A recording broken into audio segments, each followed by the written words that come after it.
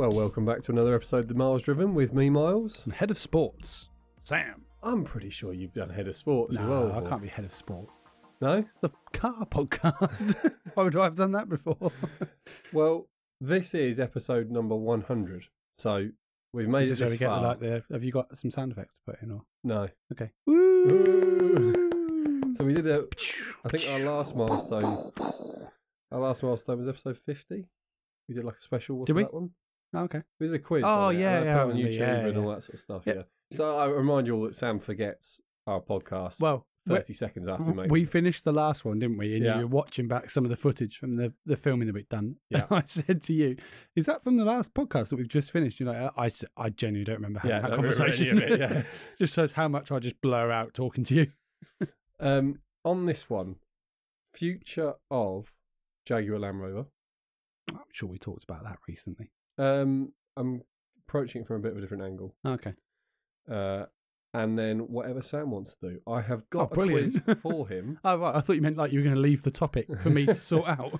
But if Sam wants to bring up a topic, because last time we got through half of our podcast and then you decided you wanted to put a complaint in. Yeah. So, Way! Episode 100 is off to a flyer, as within probably the first 2 minutes, the camera falls off the screen. okay. So, It's what we were all hoping for. I now have to stop everything we are doing. This is staying in the podcast, though. Yeah, because I'll say we'll be back in a minute. And we're back on the screen. How long is it going to last? Do you want to do a sweepstake? You know, the funny thing is, I think the first few seconds of what you said there got cut out. Because it starts about 2 seconds back. Oh, well, so you set me up for failure there. You didn't say wait for 2 seconds I knew and then it, do but I it. completely forgot about it. Yeah. So okay, Sam said, convenient. welcome back. So, Yeah. Hello, we're back. right. Future of Jaguar Land Rover. Okay. The reason I want to bring it up is because, you know how historically, let's just talk about Land Rover for a second. You know how historically it's always been about they're the vehicle to go to for off-road capability. Mhm. That's what you think of when you think of Land Rover. I know there's a few other manufacturers that have since joined, and the original to all this is, of course, the Willys Jeep. But if we're talking about Land Rover themselves, they're known for the off-road ability.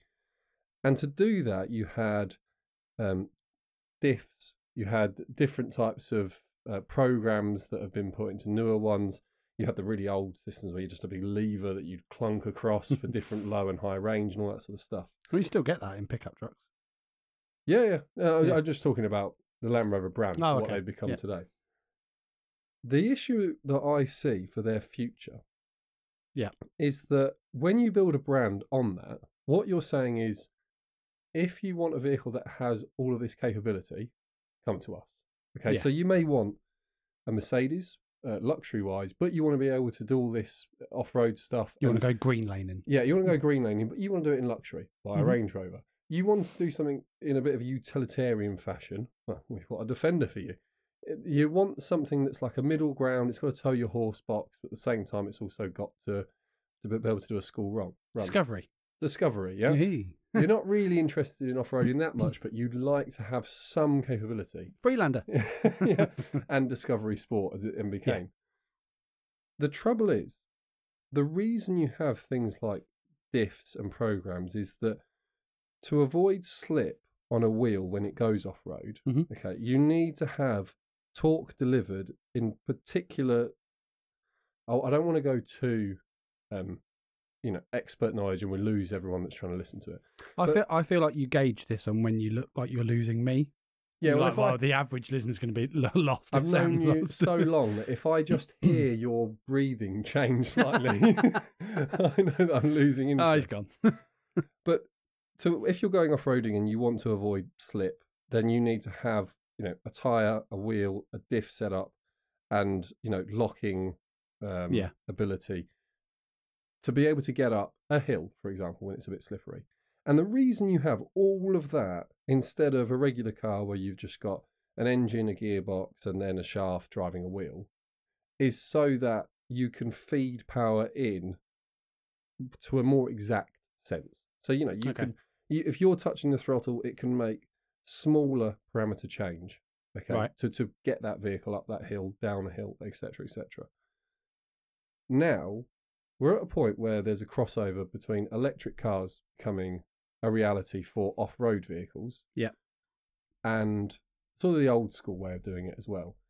And the whole thing with an electric car is it can react, even the very best cars for reaction. So that's, Bugatti Chiron.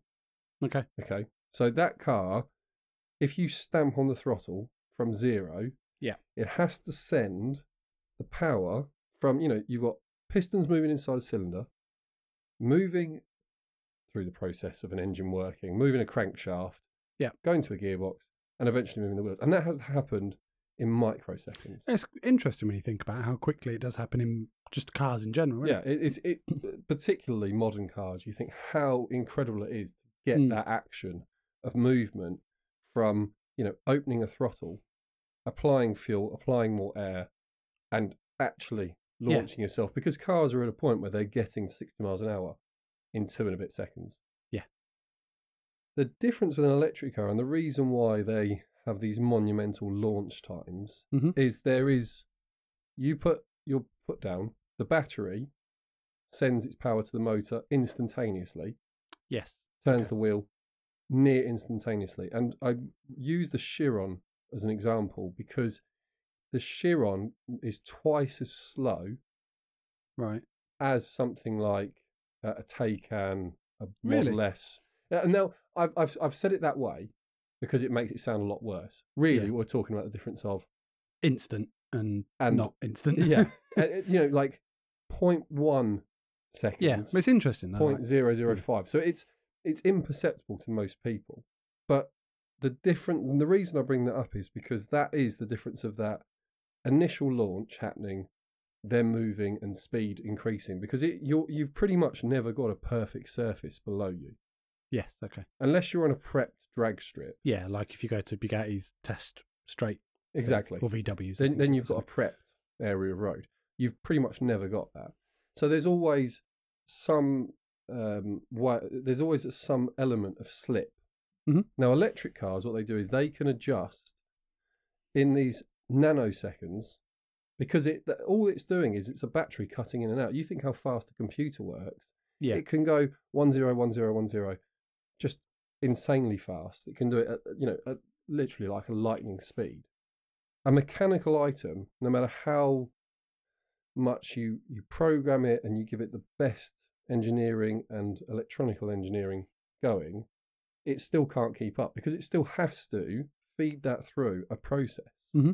And you can make that process as incredible as possible, as we understand it, as fast as possible, and with incredible amounts of budget and resources, you can make it Bugatti Chiron fast, which is, to put it into a context, I said, it's twice as slow as the electric car. It's still probably 100 times faster than whatever car you drive. Yeah. So that's how much faster it is. But the electric car has that instantaneous. Now, the problem is, from a point of view of performance, for most people, that actually isn't that enjoyable, because it shunts you along so fast that there's almost some relief to how an engine does it. It just gives you the pause to actually bring air into your lungs to continue to survive. Yeah. Whereas electric car is not considering that. and a mechanical, a mechanical engine wouldn't if it didn't have to, but it breathes like you do. It's a machine at the end of the day. It has to have a process running through it. When it comes to then how Land Rover sell a product, and I said, you want to do it in luxury, you want to do it utilitarian. The whole point of that is that for years they have been the masters of saying, oh, you need to get over a hill in Wales when it's really muddy in February. Buy a Defender. And you'll be able to lock the diffs and put yourself in low range, or whatever you need to do to get up and down hills and off-roading. Now, if you can have an electric motor that reacts in a nanosecond, all of that to feed power in slowly and everything else gets replaced with an electric motor that just has a program telling it instantaneously how to react, to the point where it becomes automatic, and the user just puts their foot down, flat on the floor, and just goes. and the engine, well, not the engine, the battery just says, okay, well, we can't give you full power. We can, retard the power back to 1.5%, and we'll keep you moving. Yeah. Now, that used to be done with you being involved. So you would turn a switch, move a lever, whatever it would be. So if that is your USP, how do you continue to work when, for example, or how do you continue to have that USP when it's not that special anymore? Yeah. If someone could just buy an all-wheel drive Corolla that's been lifted and have instantaneous torque delivered to each individual wheel on demand as is needed, put them on the same tyres and your electric product, how does that how do you ask £120,000 or whatever figure you're trying to ask? And the reason I bring all of this up is because I was looking at how Land Rover are doing financially. Actually, Land Rover are doing pretty well because everybody's buying a Defender and a Range Rover. Yeah. In fact, as far as I can see, they've almost given up selling Land Rovers. They sell Range Rovers and then the Defender. Yeah. And even that's at a scale of like 1 to 3 because the Sport is also a Range Rover. Course, so people are just buying the new Range Velar. Rover, new Range Rover Sport, a Velar if they just want the luxury and they're never going to go off-road. Are they still making the Evoque? Still making the Evoque. So it's like there's a whole Range Rover brand, which is almost sat in the shadow of a Land Rover name where you put a Land Rover badge on it, but actually this is now... But they're not going to have the Land Rover badge soon, are they? They're talking about putting a Range Rover badge on it, which I think they'll try. There's something about the Land Rover badge applied to a product. But I don't think the people that are buying Range Rovers now will care. Quite possibly not. No, maybe if you think about the people buying them, I just don't think they'll care anymore. The thing, all of this, I know some people who really love the brand will be bothered by it. I'm not so bothered because I think this happens to car companies and people just move on to different car companies. So, for example, someone who was a huge BMW fan may have found their last 5-6 years of car design. Speaking from experience. Yeah, but that may have turned them off. And then they've gone to, insert brand, Honda or Mercedes or whatever, wherever they've gone to. And now they're a fan of that brand. And that Honda fan feels that the Honda hasn't gone the way they want, so they've switched brands. Land Rover buyers have been very loyal. Generally speaking, people who buy a Land Rover or Range Rover product, that, when I used to sell cars, you'd always have this thing of, well, if you sell something reliable, people will come back. Yeah. That's why Mazdas did so well. Toyota is the same. With Land Rover, it's different. People want to buy it. Yeah. It has to really let them down so continuously that it is such an inconvenience to their life. But even then, BMW drivers still drive BMWs. Yeah. And it's only in places like Australia where they got offered another product with the Toyota Land Cruiser coming in. And Land Rover didn't respond to the market change, which was Australia saying, well, we need vehicles that can perform in this way, we could do with bigger fuel tanks, blah, blah, blah. And Land Rover going, yeah, well, just put a jerry can on the side of it. And Toyota saying, tell us what you need and we'll build it. Yeah. And that's why Toyota did so well in that particular market, because they listened to the market demand. I think you could argue that Land Rover are doing that now. They're saying people want to buy very high-end luxury vehicles that happen to be able to go off-road. That used to be the reverse. They wanted something they knew could do the off-road stuff. And that, if it was a Range Rover, it's because it was luxurious. If it was Defender, it's because they loved this thing of, I'm getting in a machine. Yeah. And if they were a Discovery owner, it's because they wanted the sort of bridge between. I want it to be enough of a car that I can use it and not feel like I'm always have to be in a field. But at the same time, I want to be able to go on the field with it. With technology shifting, I just wonder, what does that brand do to now discern itself from just being, if a Range Rover is going to go against an S-Class and a Discovery Sport is up against a Volkswagen Tiguan, and they're all the same money, at the minute, maybe you'll get those buyers because they want a Land Rover. They like the boxier shape or whatever else. And there'll always be that thing of, well, we also have these programs and we have a test site where we make cars, basically hang on their nose. And there's things you hear about, like the snatch rating that they'll put on a car, where if it has to pull something out, it can go up to like 20 mile an hour and pull without bending its chassis. And you think, how much extra does that cost you to engineer into this vehicle? £2,000's not doing that. No. But realistically, if you want that size car, there's only one car to buy anyway. Jaguar F-Pace. So, well, I'm going to come on to Jaguar in just a second. The one thing I wanted to bring up with it is I hope Land Rover have a plan, just because I'd like to see what it is. But I'm not quite sure how, apart from being a prestige brand like Mercedes is, like BMW is, like Audi is, and some of the others around the world, Lexus, etc. I don't know how you continue to sort of sell if other manufacturers can jump in.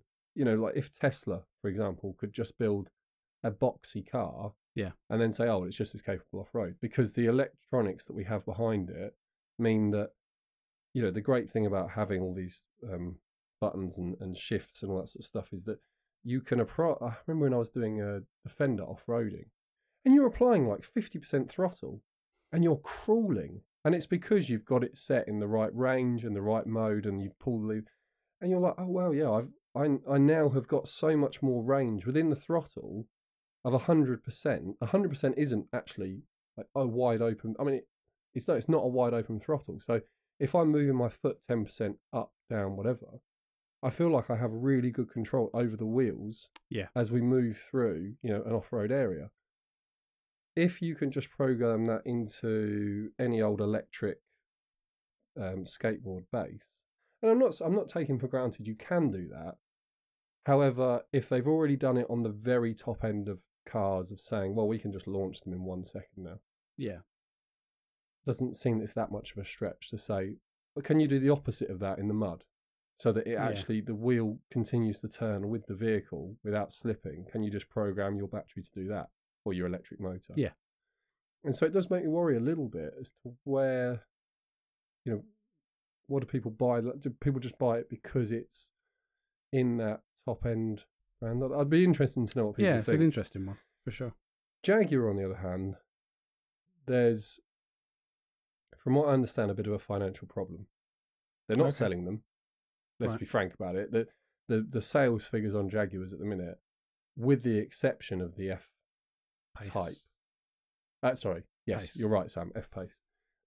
Which even that, they've scaled back, from what I understand, the production, because it's using up lines that can be used for the Range Rover Velar. Oh, okay. So, because they're built, those two cars are the same underneath. But the Jaguar is so much nicer. But Sam likes the F-Pace, yeah. But the problem is that Jaguar went through this thing. They were the first sort of, I want to say first electric car, but the first sort of like prestige manufacturer to bring to market what we thought the market wanted, which was like a crossover electric car. With the I-Pace. Yeah, but they did such a bad job with it. It's weird, isn't it? Horrific. They brought like the A-team together of people who could make a car. Yeah, and then really badly. It's just that the end product and the E-Pace as well. They both look terrible. Yeah. What I'm thinking is that I think was Jaguar's moment of we're back and we can. When Porsche said, we're in real financial straits here, and then someone said, why don't you do the Boxster? I know it's not the top end, but you'll sell them, and they started selling the Boxster, and that gave them a bit of a reprieve. And then someone said, we should make a 4x4. And someone said, don't be ridiculous. We're Porsche. Yeah. And now the Cayenne is, it's their cash cow. They have to remind certain markets they sell sports cars. Yeah. Yeah, that and the Macan, that's what's driving money into Porsche, and meaning that when they go, should we put a manual in the GT3? Not many people will buy it. Do you think we should put one? Oh, yeah, put one in.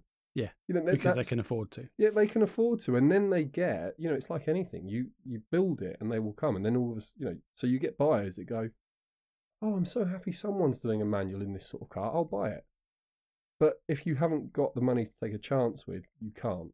No. And so the I-Pace should, or had the potential to be, the Cayenne moment for Porsche. Mm-hmm.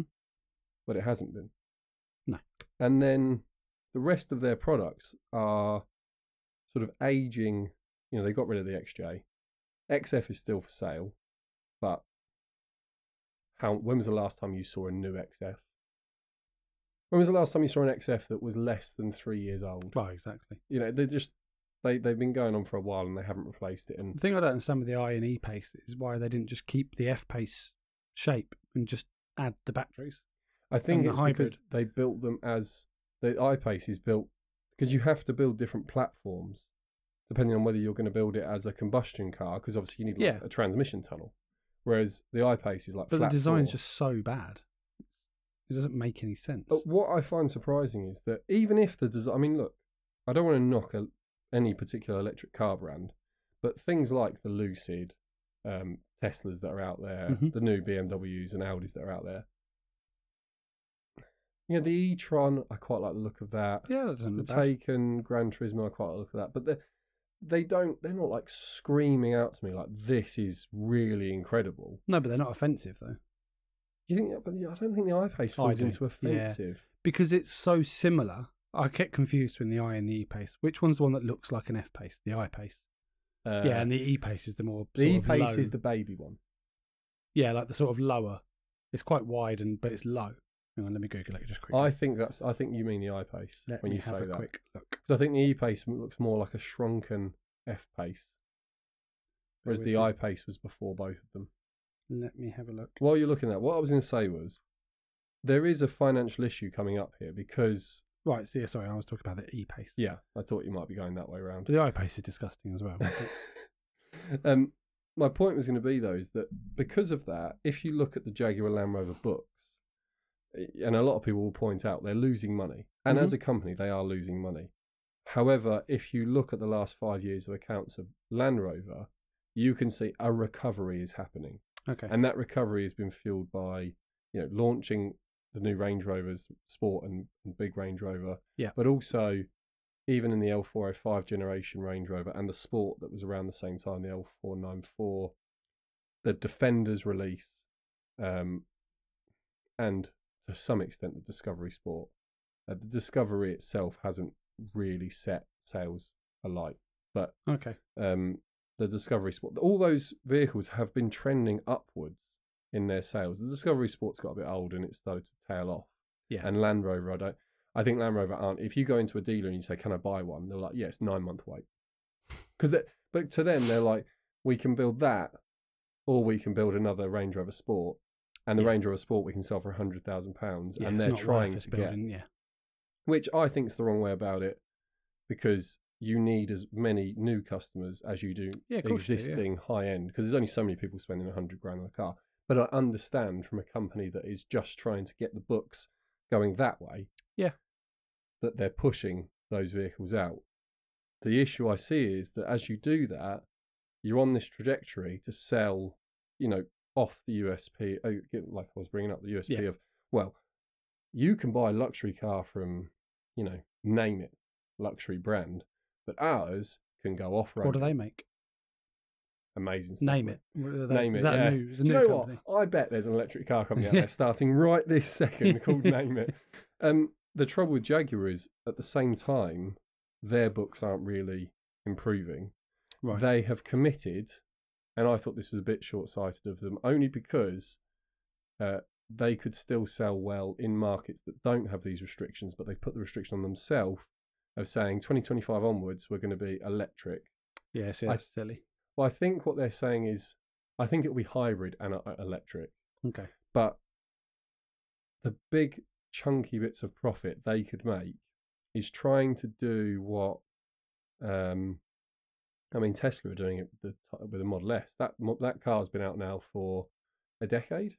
Oh, wow, okay. And they're still selling it off of fiddling around with it. I know it's electric and I know it's got its own following, but they have the XF. Yeah. And if they just said, well, we're going to do the last of a 600 horsepower 5 litre, and we're going to try and sell it in China and the US, and we're going to sell it at a good price, because the research is already done. The car's already, they haven't got to do much to get it to that point. And they might just pull in some more of a crowd. Yeah. I was reading an article about the F-Type. It was in Octane magazine. That's something you don't see much of. No, and again, the article was all about how they were having one last blast in it because it's soon to become it probably will eventually get to the point of classic. Oh yeah, definitely. But even driving it today, you're very aware this is a last, mm-hmm. because Jaguar aren't going to, if you get the V8, so you've got no assistance from electrical, whether it's plug-in or hybrid or whatever else. There's nothing. There's just you, a Jag, and a V8. And if Jaguar have sold anything over the last 40 years of being a company, prior to that maybe a little bit different, but it's a V8 and you and the car. And they kind of, to me, sort of said, well, we haven't got that sales pitch in a few years, let's give up on it. And it's like, well, what sales pitch have you got to make money in the interim period? And even when let's say you go fully electric, what are you going to sell? Are you going to redo the XF? Because that was built, what was that? Came out in 2008, I think. Yeah. 2009. To be a combustion engine vehicle. Yeah. It needs either extensive modification or realistically just new car from ground up, which is very expensive. Mm-hmm. And that's a gamble. And I don't think if you were in the boardroom and you were the Jaguar top boss and you had the Land Rover top boss, the Land Rover top boss is like, listen, right now, things are going in the right direction. We're still negative, okay? Yeah. Financially. But we're going up. We're going up. I am not risking our backsides on you spending hundreds of millions to develop a brand new saloon car that might flop, because that ruins all the progress we've made in shifting £100,000 Range Rovers and Land Rovers. And so that leads me to this sort of point where then, where are we from 5 years from now? If Jaguar, maybe they'll shift, maybe there are a lot of people that want to buy electric Jaguars and hybrid Jaguars. I'm not sure. Yeah. I'm not sure I would. But I mean, as in, I know that's where they'll go and that's fine. Yeah, I'd have a hybrid F-Pace. But then the F-Pace is now 8 years old. Yeah, it's been facelifted recently, though, isn't it? Yeah. In the last couple of years. And it's a decent facelift. Great. Yeah, great. And it is a great looking car. Yeah. But it can only carry on in it because, again, when it was built, I don't think they were sort of saying, well, we could make this a very good hybrid car.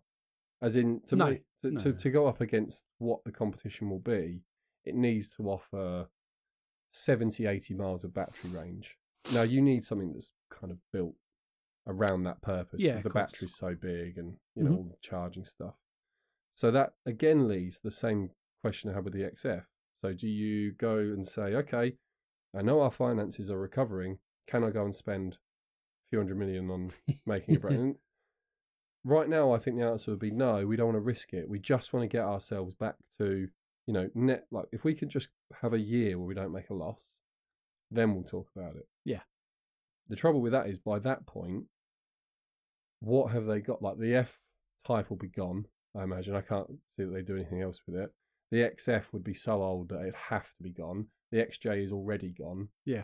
So they have the E-Pace, the I-Pace, and the F-Pace. And so at that point, they're selling at least one rebodied Land Rover product. Yeah. Or, well, that's unfair. The F-Pace and the Velar, I wouldn't say one's a rebody of the other. But you get my point. Of course. So the problem is then, you're trying to sort of put yourself in the showroom next to Land Rovers. Why wouldn't the customer just buy the Land Rover? So then if that's, so that's lessening your brand even further. At the same time, unless people don't care, and maybe they don't care about, if, what's the sort of, if the new Hyundai Santa Fe is tested off-road and it's fully electric and it is just as capable as the new Defender, which I'm not saying it would be, I'm saying that if they both got to the point of being electric, what you need is some very good people with electronic vehicle mapping. So because at this point, having complex diffs, high low range, all this sort of stuff, low down torque, all the stuff that you see them testing in the middle of the Arctic Circle, and they're there doing sideways in their new Range Rover, going, this is acceptable, yep, this is good, we can sell this, and then they go off to the Sahara and they're sort of in a sand dune and they can do their media launch, and they bring a few of their customers who've sort of committed to buy, and they say, look what we can do. Now at that point, people are like, I can't do this in many cars. Yeah, exactly. People can make their jokes about Land Rovers and Toyotas and blah blah blah blah, but if we're just talking about Land Rover, there's not many cars that can do and be so capable in the off-road segment. If, and I can only assume it wouldn't be that much of a stretch, a battery vehicle could nearly match that. Because let's face it, the first manufacturer to do it, another manufacturer buys their car, tears it down, just back engineers what they've done. Yeah. You can argue over look at our differential. This person has built a carbon copy. Can you argue over their mapping is the same as ours? Probably not.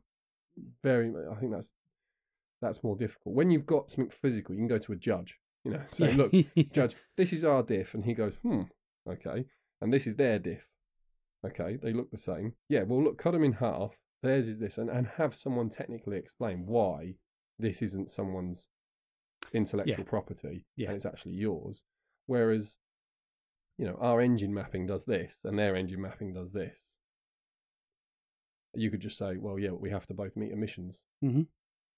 So I only bring it up because I hope they have a strong future. Oh, so do I.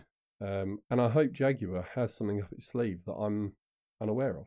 Because You'd like to hope so, wouldn't you? Well, it all goes back to when I was doing classic car photography, and what car was it, Sam? Oh, I've completely forgotten. It was the Jaguar. I keep wanting to say it's an S-Type. It wasn't an S-Type. It was one of the old classic XJR. ones. No, XJ, before that. Something. Yeah, I know which one you mean. You know the one I mean? Mm-hmm. It was the one that was driven by what prime ministers were driven around it back in the sort of 70s era. If anyone has the name, please let me know. I just have completely forgotten. I'll probably remember it straight after this podcast. Yeah. But the point being is, I remember getting in that and I thought, I can see why, when this was a new car, people went, I don't want, and then insert manufacturers. Mm-hmm. I want this, because it had this just incredible wooden dash that it felt luxurious in the same way of, you go to a stately home, and yes, it's not technologically advanced like a brand new apartment block, but you go there and you think, if I had a nice cigar and a really good bottle of wine like this, I would feel, even though I'm just surrounded by wood and nice materials, you'd feel like, King Kong. Yeah. Whereas I don't, when I think how Jaguar managed to really sort of insert that in their cars and make people go, oh no, I need the Jaguar. And I need the big engine one as well. I'll spend the money to have the big engine one. I don't know that they're doing that. No. Anymore. Probably not at the moment. I don't know the people in that market. If you want an I-Pace, are those people just buying the Model Y Tesla because it's cooler? If you put it in that, and I'm not saying it's cooler. No, I'm just saying the interpretation. Are you just, if you're buying a saloon, it's a smaller, shrinking market. I don't know if the Jag is the one that you're buying. No, probably not. And then if you're buying an SUV, well, Land Rover makes some really good stuff. And then you've got all the other manufacturers. Jaguar are not really known. No. So, yeah. I'm sure that, or at least I hope I'm missing the key stone. I've looked at all the you'd rocks hope, making the bridge, and missed something. And there's someone listening to this, and they're like, what you don't know is, but I just don't know what it is, and I just worry that if Land Rover are the ones bringing in all the money, and in 5 years' time, a brand that can offer all of the capability off-road, can do it at a quarter of the price. And then people say, well, yeah, the Land Rover's still more luxurious. And you're like, yeah, but how much? We're not at a point now of appreciating fine, wood in a car or fine leather. No. People are just like, look at the size of this screen. Mm-hmm. And a screen, you put a TV. I mean, I was in, where was I? I was in Costco the other day. And they're selling an 84-inch TV for like 850 quid. So you basically bought a wall of a screen for £800. And you're just thinking, if that's at the point we are, I don't think it matters how big this screen is. No, that's where we are. So. Right, Sam, it is the 100th episode. I have heard that. I have a car quiz for you. You do? And it's not easy. Okay. Well, your quizzes are notoriously absolutely shambolically bad. So let's see if you can maintain your... Okay. So mine are usually brilliant. Yours are just hilariously bad. You can listen along at home and make your guesses. I will try and leave a pause, or at least Sam will try and leave a pause actually, because he's the one answering. I think some of them I wouldn't expect you to have the answer. Okay. But I expect you to have a punt on all of them. Right. I'm going to start with a tough one. Brilliant. Okay. What is the name of the form of transport that stems from the Latin for all? Yeah. Now, if you're listening and you're trying to think of an answer, and Sam, just to give you a slight clue, it's not as hard as you think, and it really is in that last bit of the question, there's a clue. Yeah. In for all. The name of, just reread the question. What is the name of the form of transport that stems from the Latin for all? So it needs to be the proper name for something. Yes. But I will give you, even if you get what we have the shortened name used more commonly. Okay. If you get that one, I'll give you a tick. See, I'd have said automobile, but obviously that's not. We don't use a shortened version of that. Mobile. Well, auto, I suppose. Motorcycle. The bus. Omnibus. Ah, I see it, and I did know that. Yeah, which makes sense because at the weekend you have like an omnibus of like the soaps and stuff, which is like the all Latin of them. of all. Yeah. So for all, the bus. I'm a bit annoyed with myself with that one. But that is a particularly difficult one that I thought I would start you off on. Although then, looking at a few of my next questions, it might not be getting any easier. Okay. Yeah. No, I think when the question master struggles over his own question. No, I just wanted to make sure. I wanted to give you one that, like the next one, I want to give you one where you've got a really good chance. Okay. Which British car manufacturer changed its name? Yeah. Okay, I'll give you the year. They changed their name in 1945 from SS Cars. And yes, the reason they were changing their name was because of the Nazis. is to prevent, or so that there was no association with the Nazis. Now, British. Yes. Okay. But yeah, so they were SS Cars, and it was nothing to do with any part of that. That's just was their name, and then some things happened in Europe, and they are still in operation today. Okay. That might have helped me because I was going to say Rover. TVR. I'm going to give you like you're not. I'm not going to give you a wrong answer because you've answered an invalid answer. TVR are not still in business. Are they not?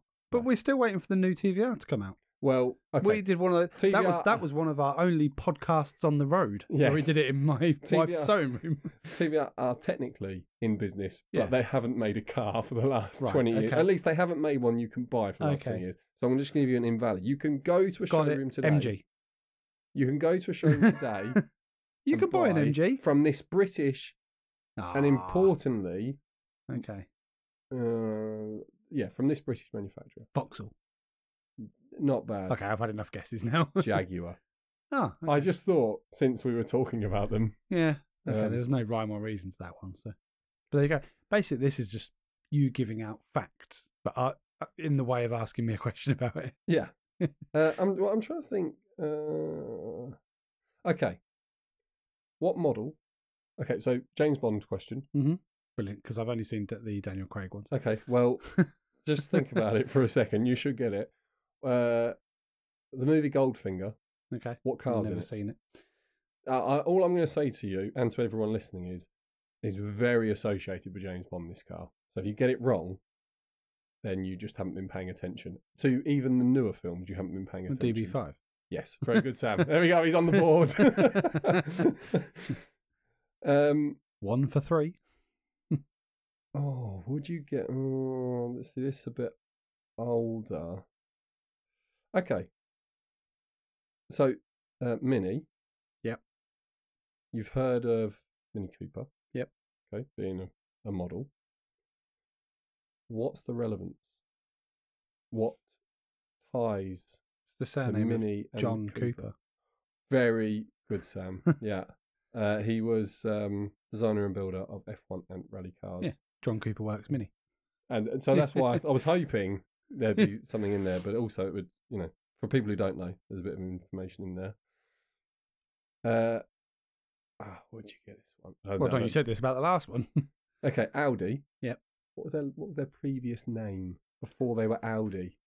I don't know. Vorsprung Deutsche Technik. Or as their new advert is, this could be their new name is. Yeah. It's a very simple name. Cars. Auto Union. Oh, that's boring.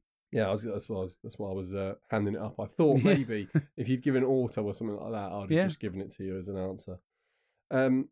Right.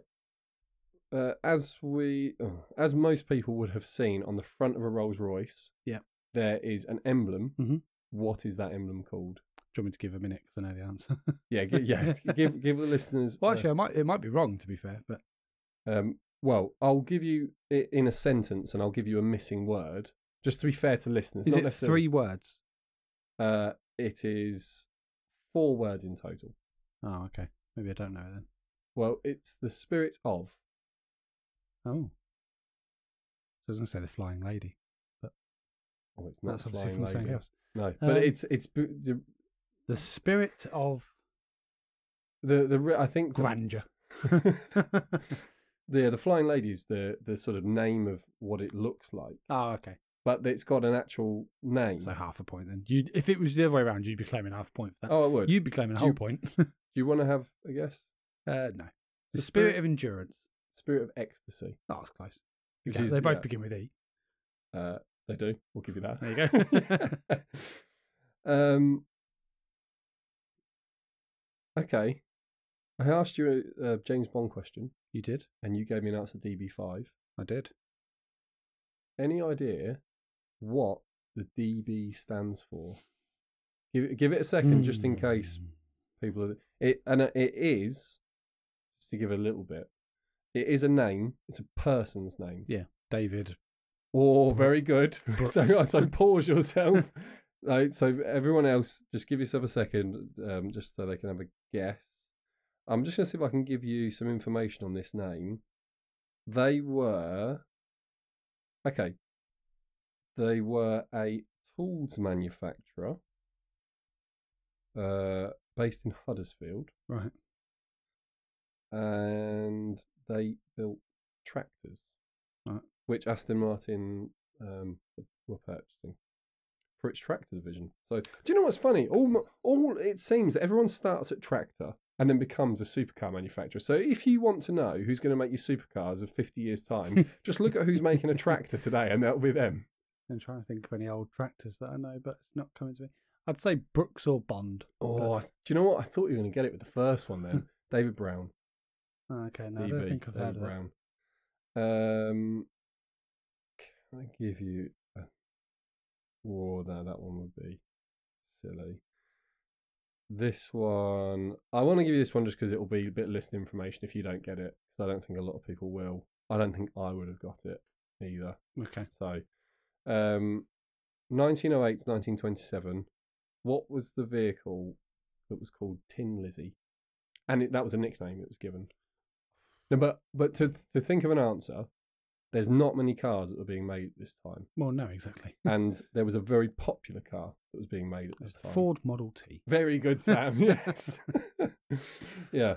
Hopefully, people had had their guess there before you threw an answer. I don't care about other people. I want to care about my score. I want to give you one last question here because I've been saving it. What is this podcast called? But I see the thing is I don't want it to be because like there was questions where I could have asked you like how many rings in the Audi badge and 4. Like yeah, exactly. Yes. Right. Where I know you'd get Got an 3 answer. right now. How many colours in the BMW badge? 2. Oh, I'd so laugh if there were 3. Well, there will be because there'll be black around the edge. Oh yeah. Right, well you're wrong. Oh. Can I? You see, now when I do a quiz, I come prepared with a list of questions. No. You're just reading it off a... No, I want to go with this one. This is I had a couple, and depending on how well you'd done, I was going to give you either a really difficult one. Okay. Or, if you'd been like nailing all the questions, because we've had these before, and you've got them all right, and then I've just been felt, oh, great. I've got a last question for you. Okay. So, which car manufacturer was the first to produce more than 10 million units in a year? I have locked in my answer. Go on. So we're giving people a few seconds there. Yeah, Ford. Not bad, not correct. Ah, boo.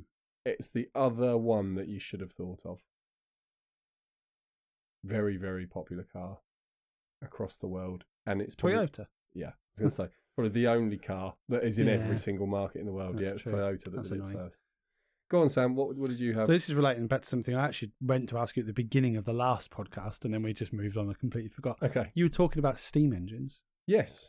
So, does Miles know which Definitely not. which steam locomotive Okay. holds the record for the fastest steam locomotive in Britain? The Flying Scots? No, incorrect.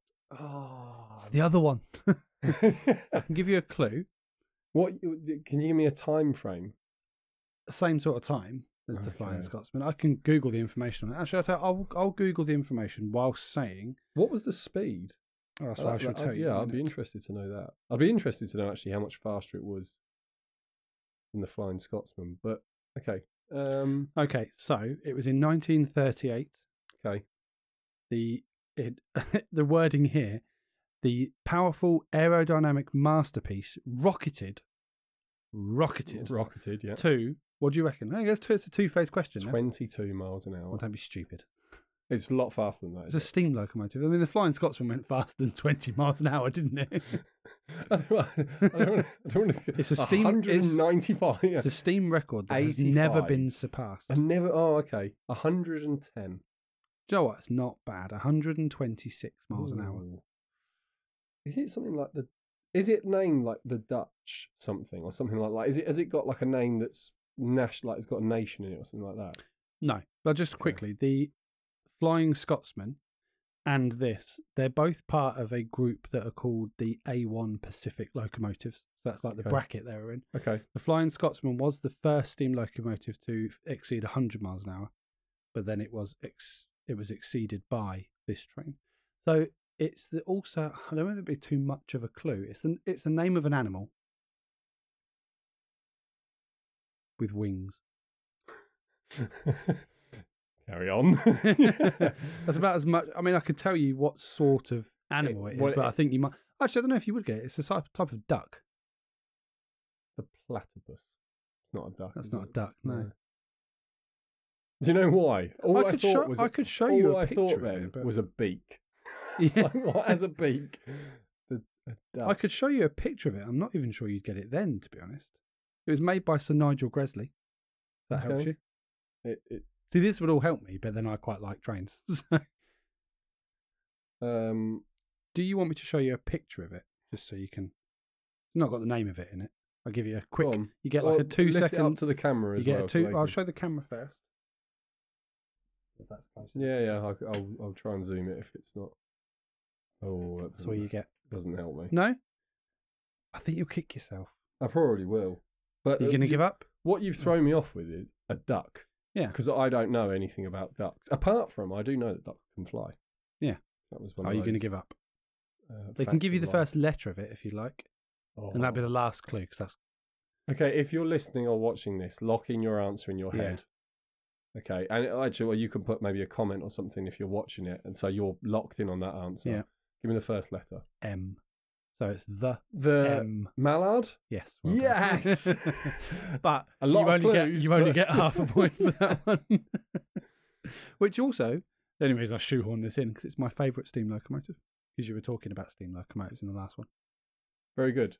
Very good. I like that. You haven't been around to mine for a while, but I actually have a model of it in our downstairs toilet now. Do you? So, I know because that's like transport themed is our downstairs toilet. So next time I'm there and one of our friends is with us who's got absolutely no interest in this, I can go, you can bring it up. Have you seen that Sam's got a mallard in his bathroom? And he will have no idea. Well, he's got a duck in his bathroom. Well, that's episode number 100, Sam. Woo! It's the end of our first season. Surround sound. So I hope everyone's enjoyed it. I hope people have enjoyed listening to the podcast for this whole first season. We're going to give Sam a break because his wife is expecting. But we're still going to record a few. We're going to do some specials. Yeah. So that we've got something to release while I'm changing nappies. Yes. But we won't start our next season yet. So we'll have. We'll have some more YouTube stuff though, because you can come round to mine. There's a few things we need to do at mine. Yeah, YouTube-wise, the YouTube stuff will probably stay the same because I don't need you for as long. No, but periods. I mean, like, as in, like, feature stuff for the YouTube that's both of us, not just like the buyer's guides and stuff. Yeah, but stuff that's me and you doing little things to do with engines and things like that. The main reason for this is that the studio is where I live. Yes. Which means Sam has to come here. Yes. And I can imagine when we're thinking my wife might not, when I'm supposed to get home from work at like 4:30. Yeah. And I don't get home till 8. She may well start to get a bit annoyed when she's got like a 2-day when she old. Wants to, when she wants me to walk in the door and go, and she can go, here you go, yours now, bye, and walk away. So yeah, because of that, we'll get him on as a guest star as soon as she's old enough. She'll be propped up be a on guest the star. Yeah. But yeah, so because of that, we'll have a bit of a gap now. So we'll do some specials. I think we'll think of some a bit like the Grand Tour. Exactly like that. Just but we intend to have our seasons keep going on. Although to be fair, they've been recording recently because I saw on Jeremy's story that they were out doing something on his Instagram. Were they? The three of them together. Okay. So. See, I think they could have done another season. We can end our podcast in a minute, but yeah, I think they could have done another season or two. I think it was a bit of the will from them. Yeah, well, I think they're getting this. older, aren't they? And obviously Jeremy had the farm and he was wanting to spend more time doing that. And I'm sure the other two had stuff that they wanted to do. Oh yeah, they've both got. I think they've got some more specials. I think there's a few more specials. Stuff recorded. I just mean that because they did 3 full seasons, I think, for Amazon, and then they went to do the specials, which I think they're on like the 8th special now. Yeah, but I think there's only a few left because obviously Amazon and Clarkson are parting company. Yeah, they're parting company as soon as they've done. I think it's 5 more specials and 2 more seasons of Jeremy's Farm. Oh, they're doing 2 more. I know Series 3's confirmed. That was the contract that they are. Oh, really? Unfortunately, they just can't get out of it. Yeah. It's multi-billion-pound contract. We've had a look and we wrote it and we could get out of it because we wrote it. We really locked ourselves into this we one. Really stuck the best lawyers. Yeah. We can't show you, but the best lawyers wouldn't be able to get us out of this contract. We don't know where it is. We've lost it. Yeah, we've lost it. No one can see it. There's a lawyer like, I'm willing to do this for you. Oh, okay, here you go. Oh, no, I've fallen over and it's in the fire. It's on fire. Oh, God, well. Do we have... No, we don't have electronic copies. Sorry, we're trying to save the world. We have an oral agreement and we'll just have to stick to that. Yeah. What do you mean Jeremy's told you that he doesn't mind? No, but I think they could have done maybe like some specials in another season. But I understand from their point because I think... you have to think they are old now. Yeah, I think a lot of us forget. Yeah. You probably don't want to be like driving around Botswana and constantly crashing into each other all the time. Maybe you do. Yeah, but maybe you don't. And the evidence shows that maybe they don't. If we got to a success point and we were being filmed... That's the end of that sentence. But if we got to that point and we were filming in Botswana, I think I'd be all right to do it at 60, 65, 70. Just because I know you would also be that age. and you would be very upset about doing it at that point. Yeah, and that would spur you on. That I'd be like, I want to go to the South Pole.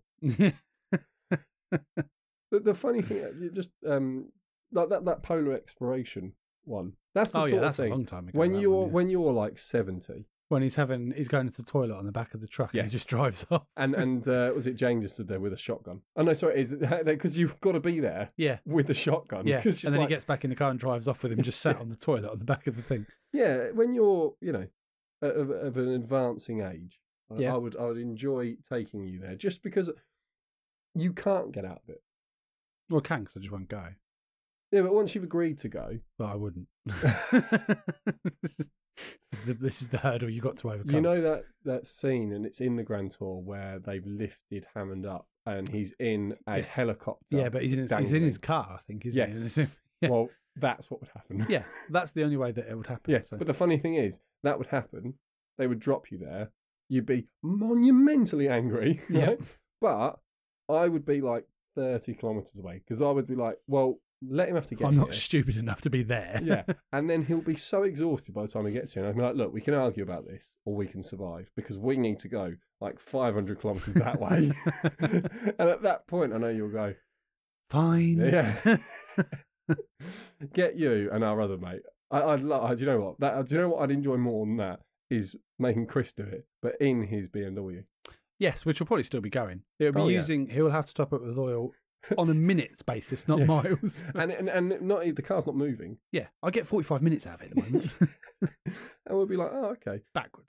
This is like a pristine area of the world. I've lost 4 and 5 and 6 gears. But no, anyway, I think they could have done. But I understand, because I think Hammond's got his like classic car restoration stuff. Yes, he does like a show for that. Yeah.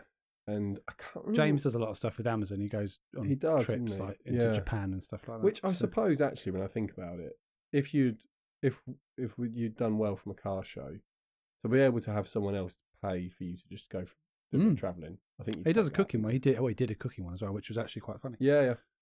So, but anyway, so this is the end of the first season for the podcast. The YouTube stuff will still come out. So if you really want to see Sam in videos or me, I know it's mainly Sam that you turn up for. Yeah, obviously. Yeah. Then there'll still be videos, and the buyer's guides aren't going anywhere. They'll still carry on as normal. It's just the podcast that will slow down because that way Sam can give his. Because I was inconsiderate. Yeah. Well, and your wife, really. Yeah. Yeah. You can tell her that if you want. I'll do it in like 3 or 4 months when she's years. Anyway, thank you everyone for listening. Thank you for supporting our first season, and we'll put a post up. I guess when we do the first of our special ones, because we probably will do that for something. There'll probably be an event in the summer that we'll do something for. So we'll put Sam in charge of letting you all know about that. So take that as a note of it will happen. You won't know it's happened because Sam will forget to post about it. And then you'll check a month down the line. And I'll say to Sam, out of nowhere, we've just started getting loads of downloads. And you've got, you know, went on Facebook. You know when I told you I'd put it on Facebook? I didn't. But I did do it 3 weeks later. Oh, that'll explain a lot then. Thanks for listening, everyone. And we'll catch you in the next one. Yeah, take care.